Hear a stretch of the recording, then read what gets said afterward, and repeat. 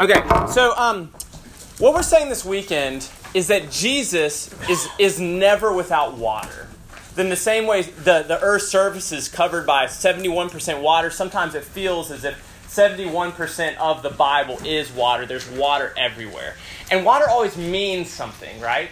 It's never just water. And so last night we looked at the waters of baptism. And we saw that the waters actually tell us who we are.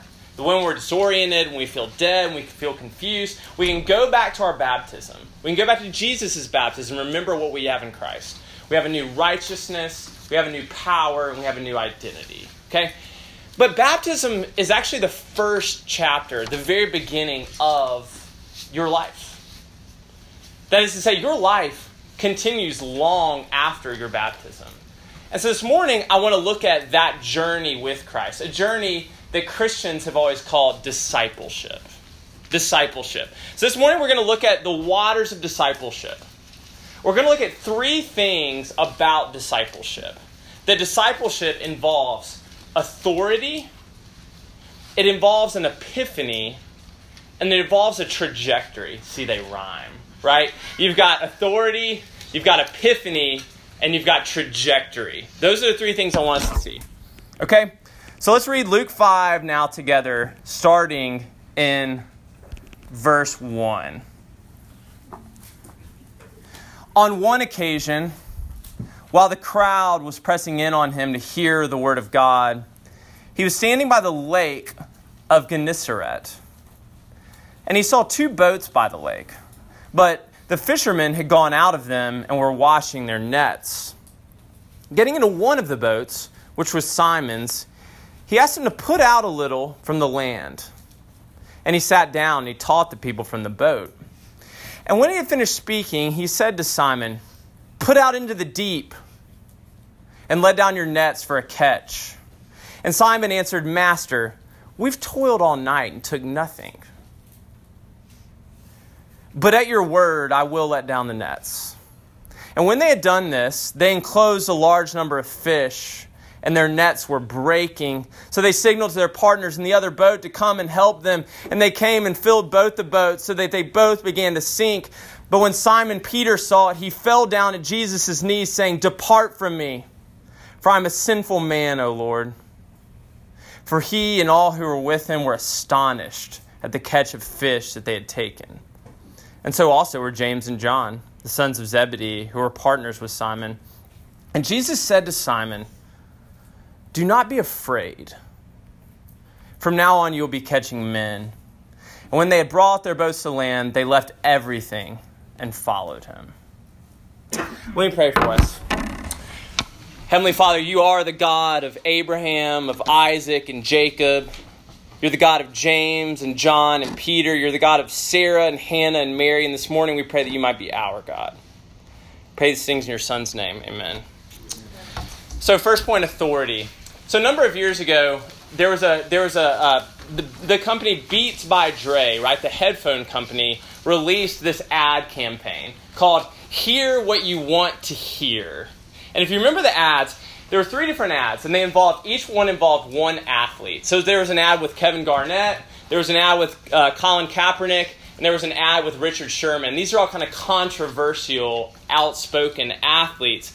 And the different ads, one of the athletes would be walking down a tunnel, kind of leaving the stadium to get on the bus. And as they did so, there was this line of crowd on either side of the aisle, and the crowd would just be yelling things at them, right? Yelling these hateful things, telling them that they're washed up, that they suck, and whatever it might be, right? And each of the athletes is just stoically walking down and trying to ignore the crowd. And then all of them get on the bus, and they put on their headphones. And when they put on their headphones, suddenly the noise of the crowd is gone. There's silence. And then the music starts. And then the tagline appears. Hear what you want to hear. Hear what you want to hear. Hear what you want to hear. And the first question that Luke 5 raises for us this morning is, what do you hear? In other words, who or what do you listen to? In verse 1, you notice a crowd has gathered on the shores of Lake Gennesaret, and it says that they have gathered to hear the word of God. They've gathered to hear Jesus. See, what's happening is we're at the beginning of Luke. Jesus has recently begun his public ministry. And word has gotten out about Jesus, right? Word has gotten out that he's a good teacher, he's a good preacher. And so a crowd has gathered to hear him.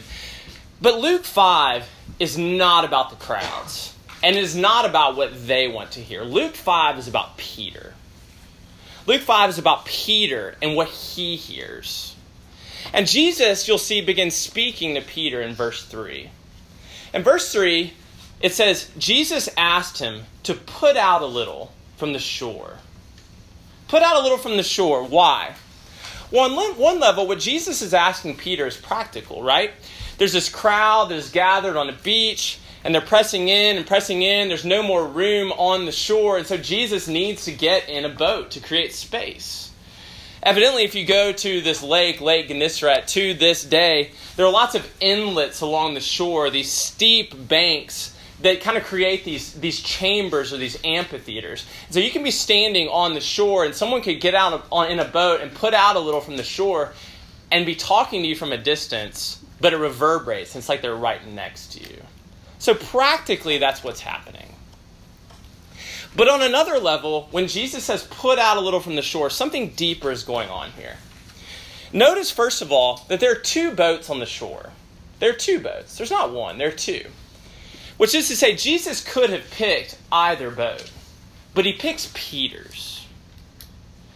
Because, friends, Jesus in Luke 5 is after Peter. Jesus is after him. At first, Peter is on the shore with the crowd. He's washing his nets. He's minding his own business. But then Peter puts out a little from the shore. A little from the shore. The waters are still shallow. He can still see the bottom of the lake. He can still see the safety of the shore. But then in verse 4, Jesus tells Peter to put out into the deep. And what we see is that the further that Peter gets from the land, and the more he puts out into the deep of the water, the harder it is for him to trust Jesus and trust his word and trust his authority. Jesus in verse 4 says, put out into the deep. And it is at this point that Peter begins to object. Do you see it? He says, Master, no. Why does he object? Well, the first reason he objects is because Peter's the fisherman here, right? Like, Jesus is a good guy, he's a good teacher, he's a good carpenter, but there's only one fisherman in the boat. And so Peter's saying to Jesus, stay in your lane. But secondly, Peter and his friends have already spent all night fishing. It's morning now and they haven't caught a thing. So Peter objects. He says to Jesus in the first half of verse 5, Master, we toiled all night and we took nothing. And because it's a narrative, we don't know how much time passed between the first half of verse 5 and the second. It's easy to imagine Peter finishing his objection and then there being a pause, a sort of awkward silence in which Jesus stares at Peter, saying nothing, and Peter stares back at Jesus, saying nothing, growing uncomfortable. But in this silence, in this pause, from the first half of verse 5 to the second, something is happening. Discipleship is happening. Peter is deciding who to trust, who to listen to, who to follow. Is it going to be himself or is it going to be Jesus? Master, we toiled all night and took nothing. Pause, pause, pause. But at your word, I will let down the nets. At your word, on your authority, because you said so. And so here's the question for you this morning, okay? The question is there anything in your life that you are doing simply because God asks you to do it? Something that is difficult. Something that you don't like. Something that you don't fully understand. Because if you are not taking God at his word in your life, you are taking someone or something else at theirs. If you're not taking God at his word, someone or something else has a word over you. There's someone or something else in your life that says to you, do it, and you do it. No questions asked, right? See, growing up, our authority is our parents, right? And this is as it should be. Our parents are our authority, but then when we go off to college, really, like, everything is open to us. You have this new freedom, and you can choose really whatever authority you want, whatever voice you want to listen to, hear what you want to hear. And for most of us today, in the year 2020, as college students in North America, our authority is us. How many of you saw the Disney movie Moana? Okay, so if you haven't seen Moana, here's all you need to know about Moana. Moana is about Moana, okay? And by the end of the movie, Moana is singing a song entitled, I Am Moana. And here's what the song is about, okay? The song is about Moana. So to recap, at the end of a movie about Moana, Moana is singing a song to herself about herself. Okay? Like, that's what's happening at the end of Moana. And friends, this is our world. Like, you don't say this is Moana, but you say this is Jordan. Greatest showman. This is me. Do what feels right. Trust your gut. Follow your instincts. Be yourself. Follow your dreams. And you'll be fine. And in this world, it can be very, very hard to trust Jesus, to trust God, to trust his scriptures, to trust his church, when something is said that you don't immediately like. Something about sex, something about gender, something about money, something about marriage or divorce, something about what's okay and what's not okay. We like God. We like the Bible. We like the whole business. But then, the second he begins to ask something hard from us, we don't like it so much. We don't like it so much. And then in that moment, it reveals for us, like Peter, what we are really trusting and what we are really listening to. For others of us, our authority isn't so much our feelings and our insides as it is something that is outside of you, right? Something outside of you that you love. Something outside of you that you believe will give you a full life. So guys, I know many of you are in fraternities. Think about fraternities for a second. When you're a fraternity pledge, you will do whatever one of the brothers asks you to do, right? So if a fraternity brother asks you to, if he says to you, bring me pizza, you bring him pizza.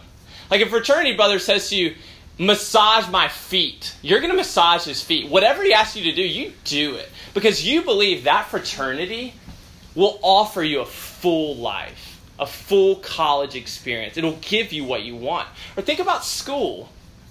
If it's Sunday morning and you have 3 tests coming up on Monday, you aren't going to church. Okay? Because school offers something more compelling and more beautiful to you than the church. School offers success. It offers performance. It offers money. It offers possessions. But what does church offer? Or think about addictions for a second. Alcohol. Alcohol promises you acceptance. It promises to numb your pain. So when the bottle or the can says to you, drink, you drink. Or pornography. Pornography promises you pleasure. It promises to make you feel desired and wanted. So when porn says to you, watch, you watch. Or some kind of destructive relationship in your life that says you come back and you keep coming back. Whatever you believe will give you a full life, you will follow. And it will be your authority and you will do its bidding. So, the first part of discipleship is to simply ask, who or what do I follow? And do I see Jesus more as a life coach, as a guidance counselor, as a man who gives me good advice on how to live? Or is he a Lord? Is he a master? And Peter in our passage is about to see who Jesus really is. Point 2, Epiphany. So let's go back to our text. You'll see at the end of verse 5 that after the pause, after the awkward silence, Peter reluctantly agrees to put out into the deep and let down the nets for a catch. And then starting in verse 6, something amazing happens. Look at it. It says, and when they had done this, they enclosed a large number of fish, and their nets were breaking. And they signaled to their partners in the other boat to come and help them. And they came, and they filled both the boats, so that they both began to sink. Friends, what is happening here is an epiphany. Jesus is epiphanied before Peter and his disciples. Epiphany. That's an English major word, right? Epiphany. What does it mean? It means revelation. For something to be epiphanied to you, it's revealed to you. It's a moment in your life when it's as if the scales fall from your eyes and you suddenly see something that might have always been there, but you see it in a way you've never seen it before. And two things are epiphany to Peter here in this passage, okay? Jesus' fullness and his own futility. Fullness and futility. Jesus' fullness and his own futility. Look at the fullness part. Verse 6. In verse 6, Peter catches so many fish that he has to signal to his partners in the other boat to distribute all of the weight. It says they came and filled both the boats so that they both began to sink. And y'all, Peter here in verse 6, he is undone. He's undone. He is quite literally drowning. He's gone from the shore to the shallow waters to the deep, and now he is sinking and he is drowning and he is going under. But it's interesting because what we see in verse 8 is that Peter isn't so much scared by the weight of the fish as he is scared by the weight of Jesus. He's not scared by the weight of the fish in the boat. He's scared by the weight of the man who is in the boat with him. And so he looks at Jesus, he turns his eyes from the fish to the man, and he says, "Get out. Depart from me. Go away." I grew up in Memphis, Tennessee. Lilia, do you want to say anything? Okay, there you go. All right. So I grew up in Memphis, Tennessee, and Memphis gets a lot of tornadoes, okay? A lot of tornadoes. And as a child, my biggest fear was tornadoes. I was terrified of tornadoes, okay? And, so I have all these memories of having to, go in the closet under the stairs. And in springtime, I have all these memories of watching March Madness, of watching the NCAA basketball tournament, in March and in April at the kind of the height of tornado season, and there being these tornado warnings flashing up on the screen. So to this day, when I watch March Madness, I get a little sweaty because it's what, are we okay? Is there gonna be a tornado? What's happening? But there will always be tornado warnings that time of year. And I know there was even a tornado in Spartanburg a few weeks ago, right? Matt and I were going on a run, and we saw all the damage. And y'all, tornadoes are terrifying, okay? They're destructive and they're terrifying. But as I get older, I'm still afraid of tornadoes, but I'm also fascinated by them. And as I get older, I kind of get why there are people whose life is an obsession is to chase storms and chase tornadoes. Because there's something about storms, there's something about tornadoes that is a both terrifying but also transfixing. When a tornado comes, you want to get away and you want to watch. It's both. And here in our passage, Peter has come into the presence of something that is like a tornado. This man who both terrifies him and transfixes him. And that man is God. The fullness of the boats, the fullness of the nets, reveal to Peter that he is in the boat with God. That he is in the boat with a man who is full of mercy and is full of forgiveness, but is also full of power. And so I want to ask you, have you ever experienced God like this? Have you ever felt the weight and the fullness of God pressing down on you? have you ever seen God not just as your buddy or as a type of Santa Claus, but something like a tornado? Something that is holy and something that is all-consuming. Something that both draws you in and is like a little bit terrifying. Because if you haven't experienced God in this way, I do want to invite you to pray an actually dangerous prayer. And that is that God would reveal himself to you in all of his glory and all of his power. In all of his fullness. Okay? So the first thing Epiphany appears is fullness, but also his own futility. So my wife is Texas through and through, okay? She grew up in Dallas. She went to the University of Texas. She's one of these Texas people that talks about how amazing Texas is, right?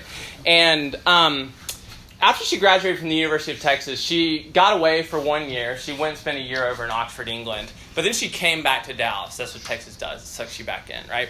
And we kind of call that Emily's like lost year. It's this year in which she was trying to figure out what she wanted to do. And so she got a couple of jobs, one working as an office assistant. She also worked at Whole Foods there in Dallas. She was just trying to figure everything out, okay? It was a year of futility for her. And one night, this woman named Nanny, an old family friend of my wife's family, came over to the house. And Nanny is this amazing woman. She's out now probably in her mid to late 60s, and she's very honest. She's very to the point. And Nanny sat across the kitchen table from my wife as Emily shared with her like the futility of this year. How she just couldn't figure out her future. She couldn't figure out what she wanted to do. And Nanny looked at her across the table and leaned in. And she said, "Honey, whatever you're doing, it's not working." And that's become this kind of joke or phrase in our house that occasionally Emily and I will look at each other and we'll be like, "Honey, whatever you're doing, it's not working." Okay? And like that is what you see with the disciples in this passage. If you look back at the text, whatever they're doing, whatever is happening in their life, it is not working. Okay? Look at it. Peter and his friends have just spent all night fishing and catching nothing. And like fishing is their job. It's how they make money. It's how they support their families. And they've completely failed. This is the equivalent of you going to the library on a Saturday morning and you sit down to write a paper. And after 3 hours, you've written like 1 or 2 sentences, right? Like that's like a nightmare. Whatever the disciples are doing, it's not working. And friends, the disciples' futility here in this passage is a picture of our own futility. It is a picture of our own futility when we attempt to live life apart from God. Okay? Trying to find fullness apart from God is like fishing all night and catching nothing. And some of you know what this is like.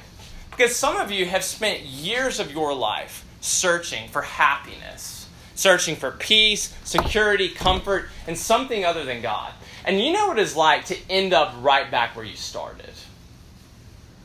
Let's call it worldly or secular futility. It's looking for fullness out there. Okay? But others of you know a different type of futility, and that's religious futility. Religious futility, which is to say, it's trying to live a good or moral life apart from God. You go to church, be a nice person, do your quiet times, follow rules, but ultimately, as godly as you appear, you are trusting in you. And you're trusting in yourself to make yourself right with God. The person you trust, the person you really think about is you. So whether it's fishing for worldly fullness out there or sort of moral righteousness in here, we all need to realize that apart from God, we are fishing all night and catching nothing. And this is what Peter realizes in verse 8. Look at what he says. He says, "Lord, depart from me, for I am a sinful man." I'm a sinful man, Peter says. I'm not a moral man. I'm not a good guy. I'm not a man who's doing okay on his own. I'm a sinner. I'm one who's needy. I'm one who is empty. I'm one who is sick. I'm one who needs a doctor. And friends, this is the good news of Christianity, okay? That left to ourselves, we are like Peter. We fish all night and catch nothing. We are sinners caught in a boat with a God who is holy. And yet, God comes to us in our moments of greatest failure, and he meets us, and he helps us.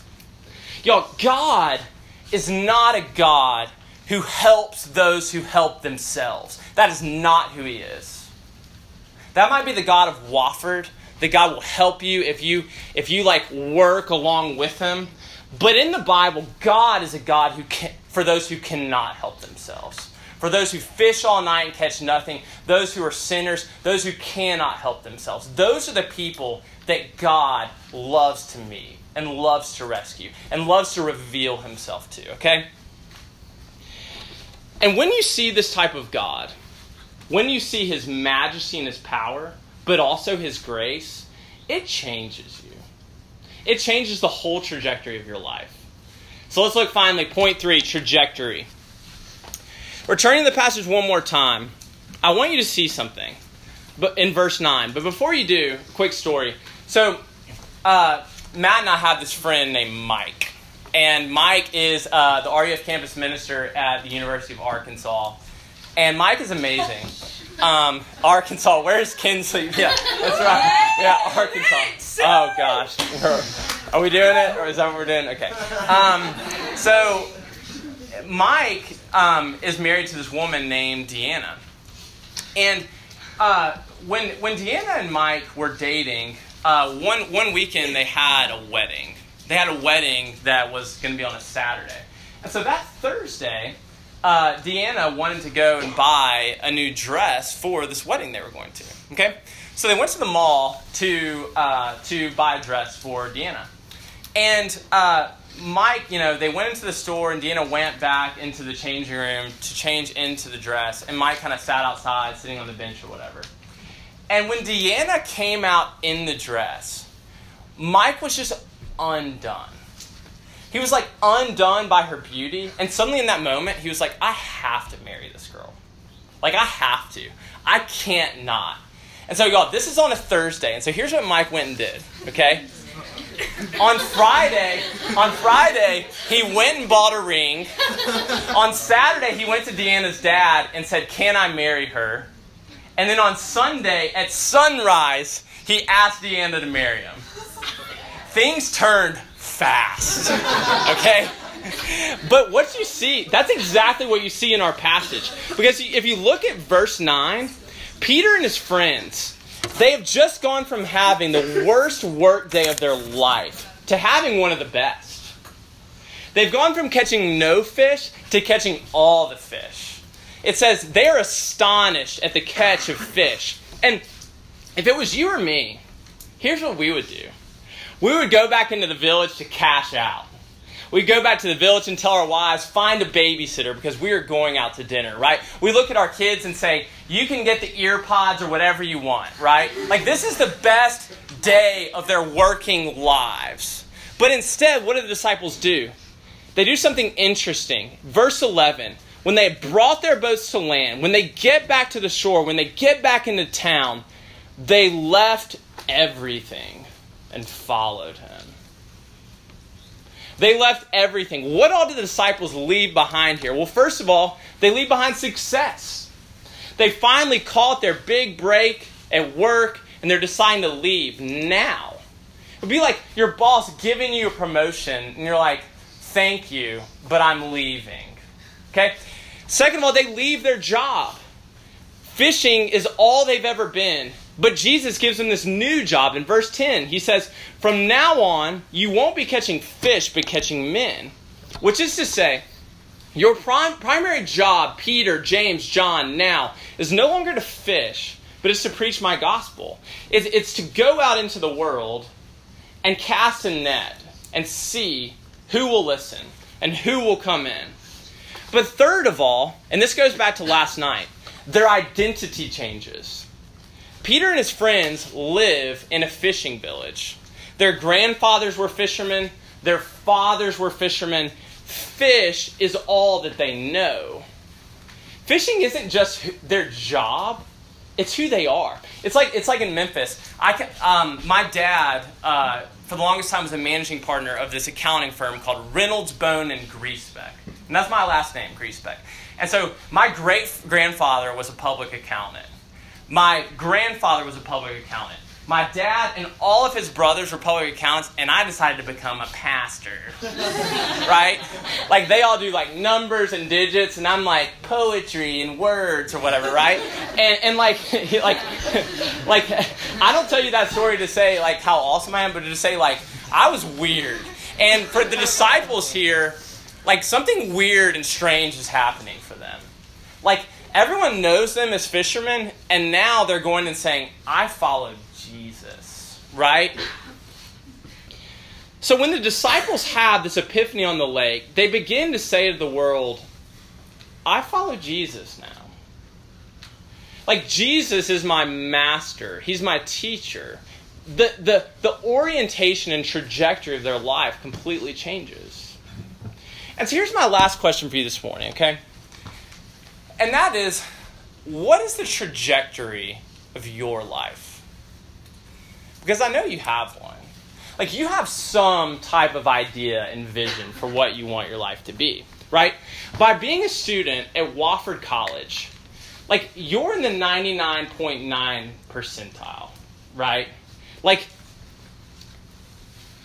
change that. You're in the 1 percentile, right? Okay, the 0.1 percentile. Like, you're on the path to success. You're on the path of kind of upward social mobility. You're on, like, the bottom of the escalator now, but you're on the escalator and you can ride it to the top. You can. And that's all fine. It's all well and good. Like, what Jesus is not saying in this passage is that you all need to go into ministry. That's not what he's saying. You would never hear me say that. You would never hear Matt say that. Go and be a doctor. Go and be a lawyer, be a businessman, an English teacher, whatever you want to be. Go and do it. But what Jesus is saying is, do I fit into your trajectory at all? When you think about your life, do you think about me at all? Is Jesus even a factor? When you think about your life, when you think about your future career, when you think about your future spouse, your future home, your family, when you think about how you spend your weeks and your days and your weekends, does Jesus cross your mind? And increasingly, on the college campus, he doesn't. So, I'm going to show you all something real quick. So, do y'all know what this is called? Do you know what this is called? I found this in the closet back there. Do you know what this is called? It's called a map, right? And so maps are something that people used to use to figure out where they wanted to go, right? And so maps have these really interesting things called, like, a scale, which is kind of some kind of numbers thing. And they have, like, a compass. And you can't read a map, you know, historically. You couldn't know where you're going without a map, without a scale, and without a compass. And that compass couldn't work, right, unless it was properly attuned to true north, right? So ultimately, all your trajectory, your orientation in the world was dependent upon true north. But now, we don't have maps. We have this, right? So we have this. We pull out our Google Maps. And Google Maps, like, you don't need scale. You don't need compass. You don't need true north. Because in Google Maps, the center is not the true north. It's just you. It's wherever you are, right? So, you know, you're driving down, like, Palmetto or whatever in Spartanburg, and it's just like, it's just you. You're the center. You're the center. No compass, no map, no true north. It's just you. And, like, that's the culture you're living in now, okay? Like, there's no, like, true north. If there is a true north, it's definitely not Jesus. So again, the question is, when you think about your life and the direction of your life, does Jesus factor in at all? Okay? Second question I want to ask as we close. And that is this. What might it look like in your life to put out into the deep? Remember again the trajectory of our passage. Jesus has led Peter from the comforts of the shore into the shallow waters, and then into the deep. What is the deep? The deep is any place where you no longer have control of your life. It is a place where you cannot see the bottom of the waters. You cannot see the shore. It's a place where you no longer simply hear what you want to hear. It's a place where Jesus seems to reveal himself to us in new ways. But again, the deep is the place where you have no control. And there's some things in your life, in all of our lives, that you do need to leave behind in order to put out into the deep with Jesus. Okay? Like some of you, most of us, have something in our life, someone in our life, that we care way too much about what they think about us. Some of you are freshmen, and you still care way too much about your parents. When you've gone to college, they're probably paying for your college, and so you do have, as long as you're on their tab and on their bill, you have to listen to them to an extent, right? But in other ways, you might be way too attached to your parents in some ways. And so Christian maturity might look like you putting out a little bit from them. For others of you, it might be a girlfriend or a boyfriend or a friend, something in your life, right? Your fraternity, sorority, something that you care just way too much. Their voice has way too much sway over your life, and you need to put out from them, okay? That's just one example. I'll let you do the work in imagining what you might need to leave behind on the shore to put out into the deep with Jesus. But whatever it is, as you think about that, know this, that however scary that might feel, Jesus says to you what he says to Peter in verse 10. And that is, don't be afraid. Don't be afraid. Don't be afraid, because when you put out into the deep, Christ is there. Don't be afraid, because Christ has already gone into the deep himself. Don't be afraid, because Christ never asks you to do something he hasn't already done. Christ is the one who left behind far more than you could ever leave at the shore. He left behind the riches of heaven. He left behind glory and honor. He left everything behind. He left behind his very life for you to put out into the deep so that you could be there with him and see him in all his glory and all his grace. Okay? All right, let's pray. Heavenly Father, you are the God of Peter, James, and John. And so we ask again that you would be our God. We ask that we might more and more see you as you really are, that you would reveal yourself to us by your grace, by your scriptures, by your bread and your wine, by your baptism, and by community like RUF, in which we have these little images of you in our midst and in this room. So reveal yourself to us more and more, that we might put out into the deep with you. In your Son's name, amen.